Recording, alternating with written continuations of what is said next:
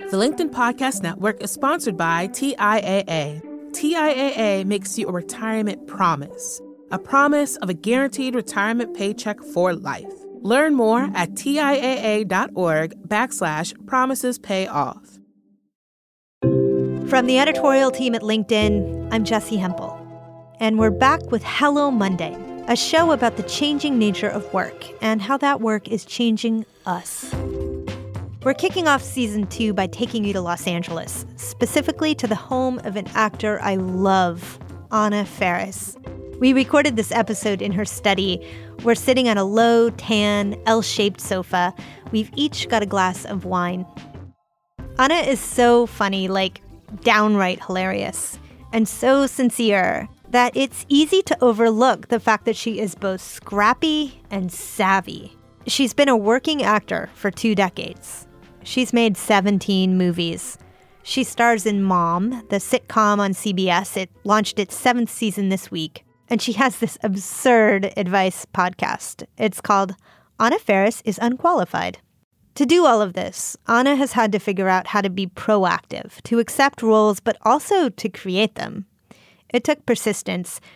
In 2008, when she first pitched her own movie, she took it to producers 24 times before she sold it.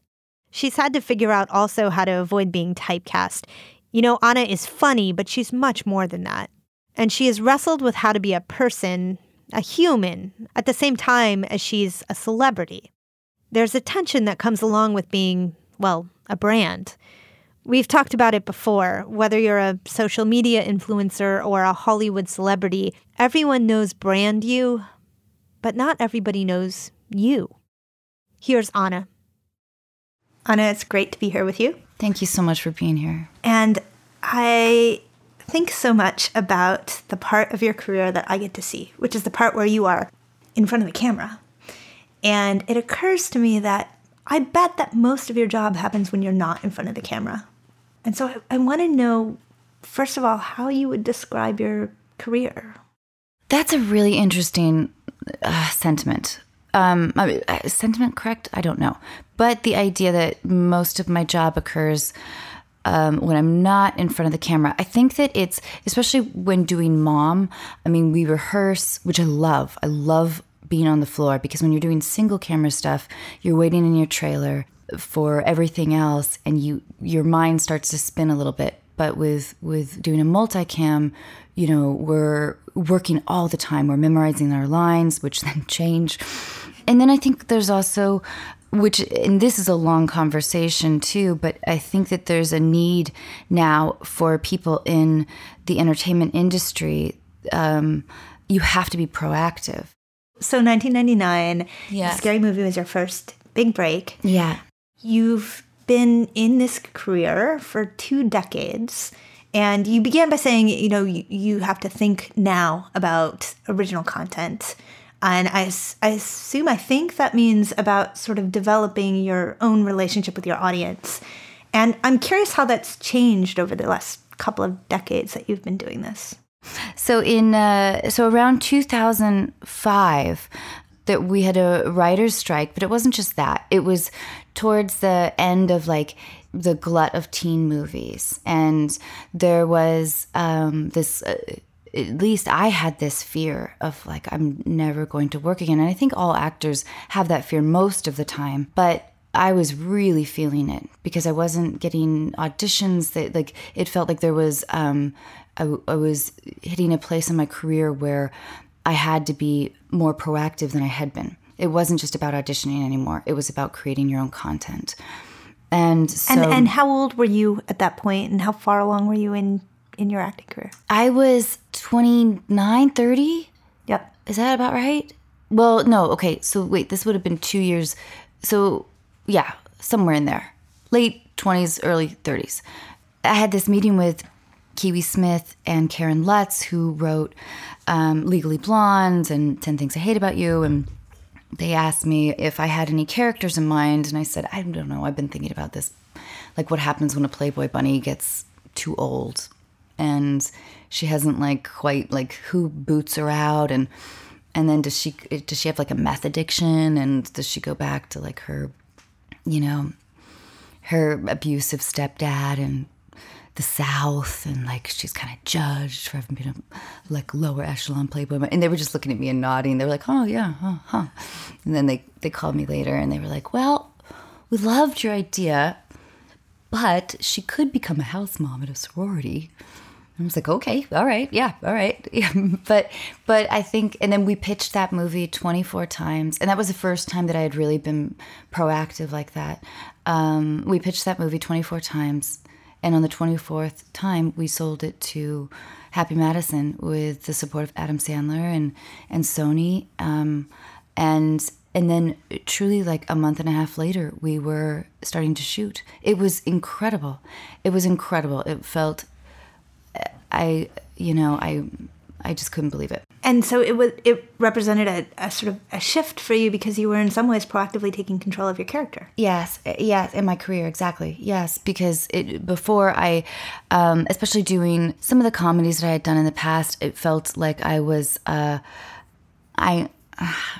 call it sort of a bounce card to the male lead, where it's like, the eye-rolling character, or like, you can't do that, which I'm too messy to fit into that girl, I guess. Well, that's a difficult one because, Hannah, it feels to me like a lot of the women that I see on television in the movies are written as that girl.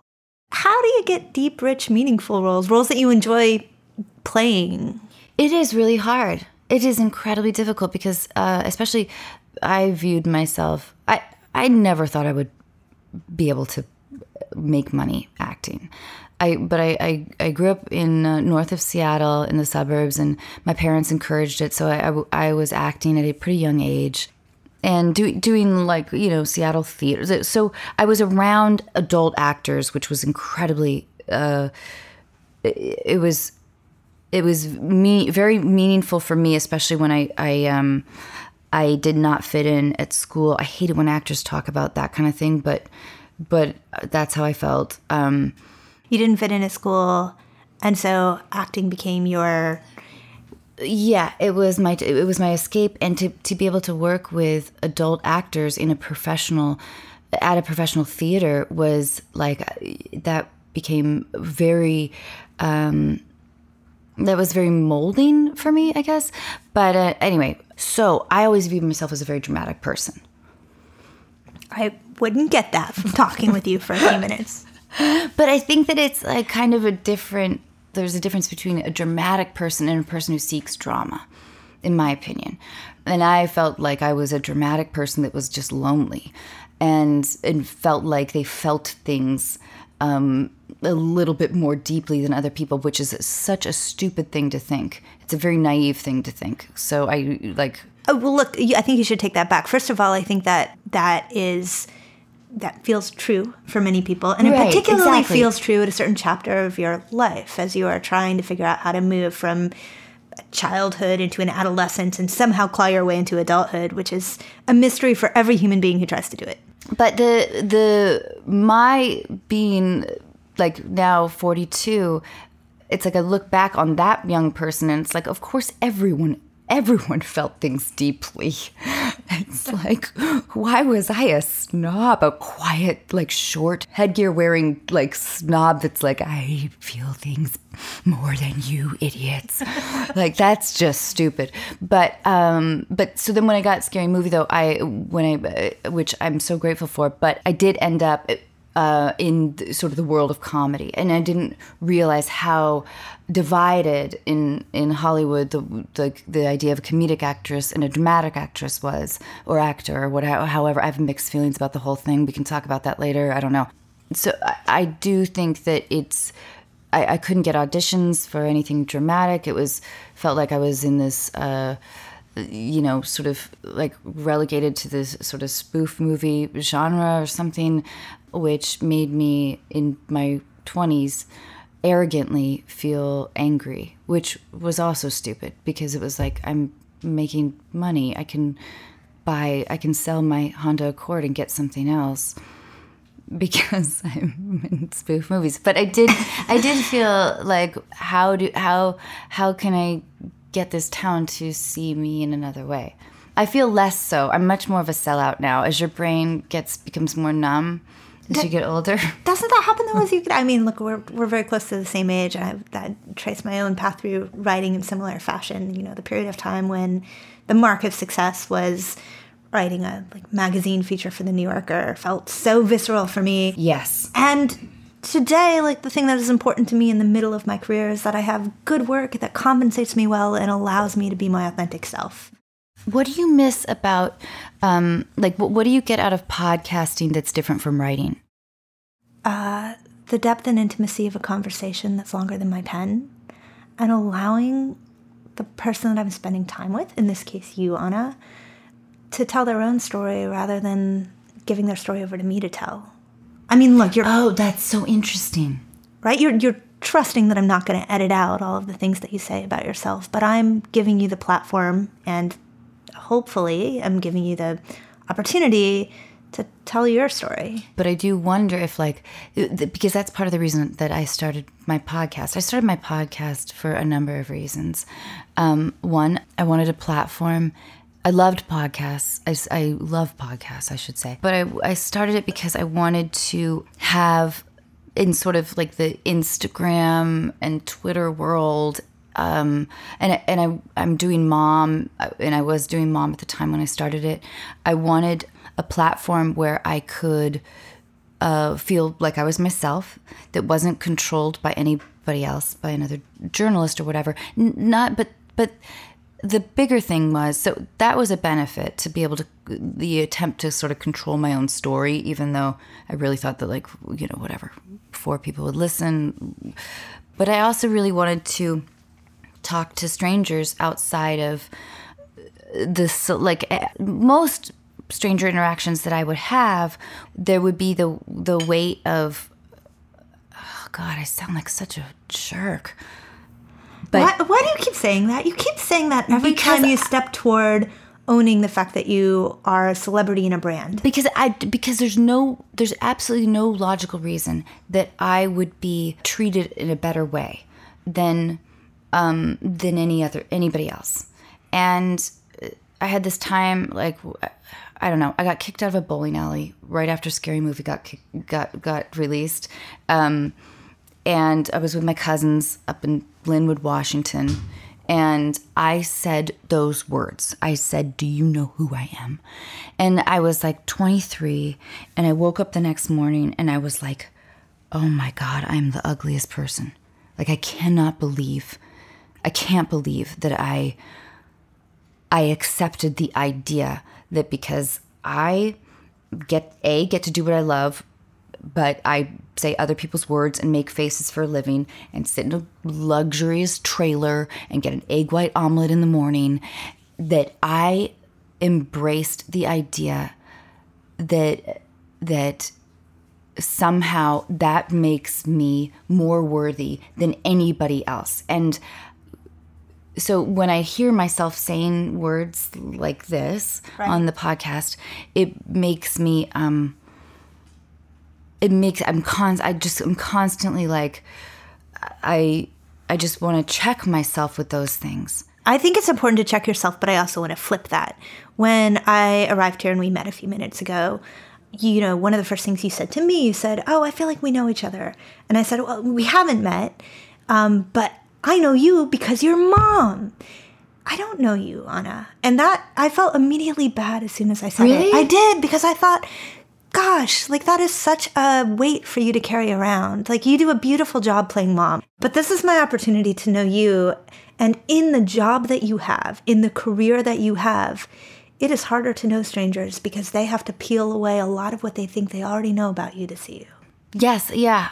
I do think that the relief with doing our podcast was, we call strangers, and it's not celebrity oriented. It's they tell us something personal, and thinking about how I yearn for that. I yearn for a normal, well, I don't know if it would be a normal stranger interaction, but I yearn for connection. And this is probably true with a lot of actors, but that there's a comfort in attempting to escape into another character. And then you don't have to, I think that's why a lot of actors get really uncomfortable when they go on talk shows, because you're playing this weird heightened version of yourself. I'm really bad at them.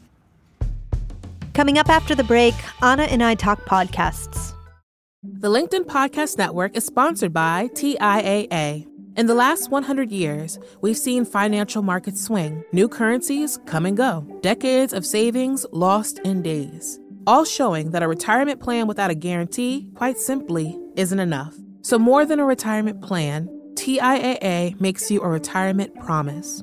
A promise of a guaranteed retirement paycheck for life. A promise that pays off. Learn more at TIAA.org/promisespayoff. Now back to Anna. She started recording her podcast back in 2015. It's called Anna Faris is Unqualified. And in it, she and a producer friend chat with celebrity guests like Zach Braff or her mom co-star Allison Janney. And then they call listeners and offer advice, mostly about matters of the heart. You think college breakups or that boy who's just not that into you, but maybe he is. It's pretty goofy, and it's pretty popular. Okay, so let's talk about the podcast. Okay. Because you got into podcasting way before podcasting was cool. Yeah. So how'd you figure out how to do it? Oh, God. I didn't. I still don't. I bought 4 microphones off of Amazon.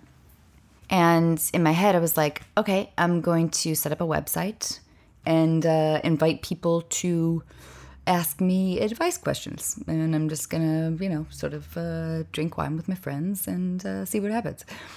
And then my dear producing partner came on board, and we were able to, I would just go to mom, work all day. People would come over to my dressing room, and I would just talk into a microphone. It was awesome.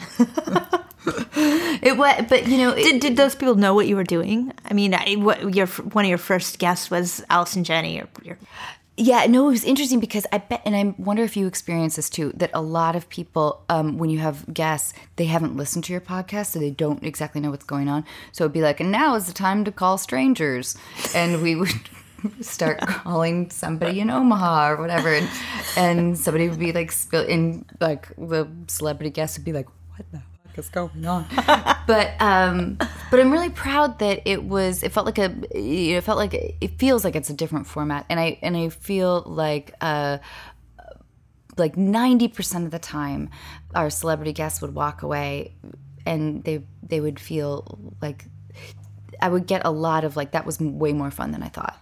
But I do wonder about like where the sort of the future of podcasting is going. And I don't know if you have any thoughts about that. If you figure that out and you could call me later, I would appreciate it.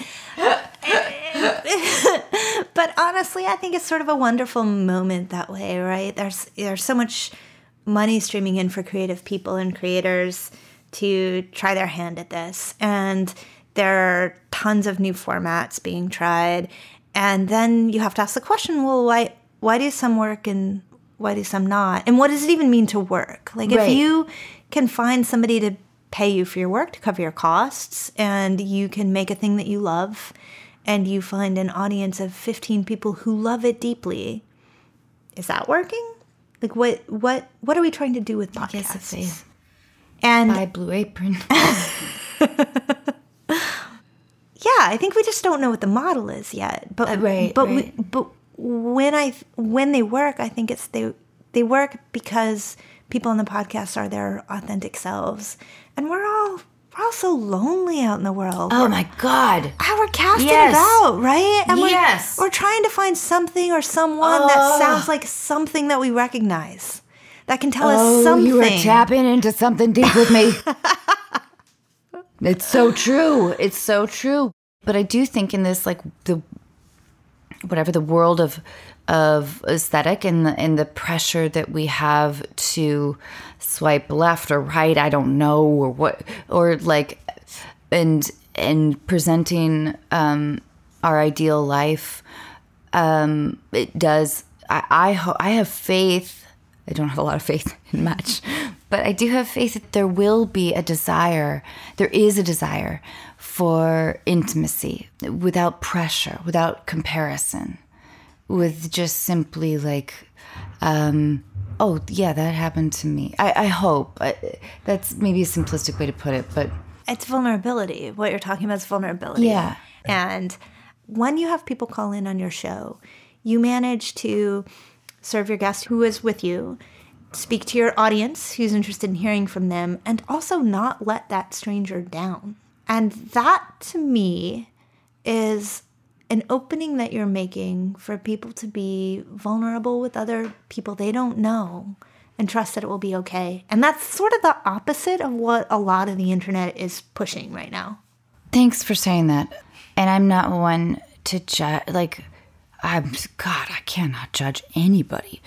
But I do want to, I want other people to know that they're not alone.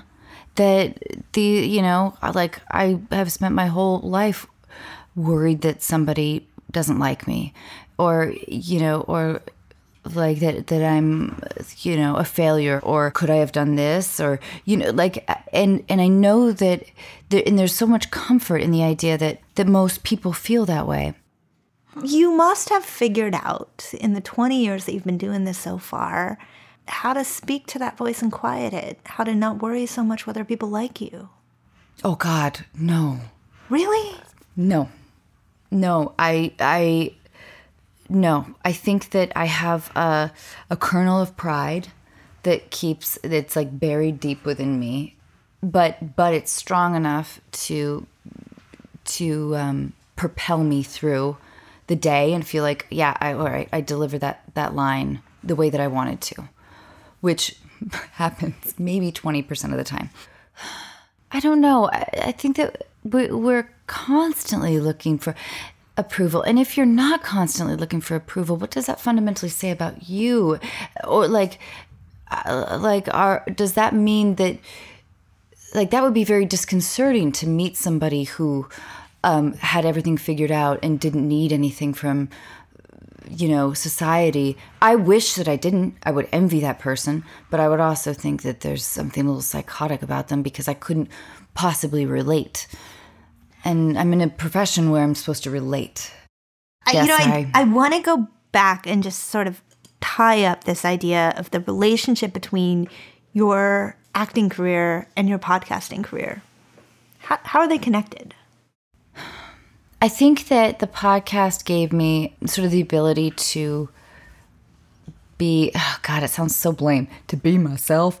But it's true. Like, you spend a career playing characters, which I love, and whatever, doing voices and wearing costumes and I love that. And then when you do publicity, there's that horrible uncomfortableness of like, I don't know how to sell this movie or sell this thing without feeling like a jackass. Because even if you love the project you're in, invariably it's like, you have 5 minutes with a journalist and they're like, so what was the craziest thing that happened on set? And you're like, I don't know. When the gaffer like threw a light at the second AD, I like smacked him, broke his nose. Like, we all hate each other. We don't, but I think that playing, so it felt to me like such a relief to be able to feel like myself in a somewhat public forum, but truly though, I know it sounds corny, but more importantly, being able to talk with people that strangers that I would never have been able to talk to about the issues that I felt like, yeah, I understand this, and it's not about me. It's not like about like whatever the stupidness sometimes of Hollywood, and it felt like a relief. It felt like such an escape. It does. It feels like this is grounding for me in a wonderful way. But I do want to, I do love them. I love any, like, somebody who can call up on a podcast and ask, like, why why I hooked up with this guy. He's told me he really loved me, and now he's not calling me back. That's something that, I don't know, most of us can relate to. And I found there's a lot of reward in that. Do you think that your podcast has enabled you to do different or better things in your acting career? That's interesting. I don't know if it's affected my acting career, but I do think that it has given me a sense of freedom. So I guess indirectly, yes. I mean, it's given me the people who like my podcast, like sometimes, like if I'm at the grocery store or something, or the airport, if somebody tells me that they like my podcast, it always feels surreptitious. It always feels like we have this secret, because that satisfaction that I'm giving intimacy, and they never want my picture. It feels like we have this cool connection, and that in and of it, I guess, gives me confidence to explore and build other new formats. Does it feel like you have built an audience in your podcast who likes you for you? And knowing that you have this audience that likes you for you, you can go out into the world and be all these other people, because you know that when you go home, there's an audience who likes you for you? Yes. Yeah. It does. Because I can't imagine if you hated me that you would still listen to my podcast, because it is a lot of me. And we're grateful for that. Thank you for asking such nice questions. Thank you for being here.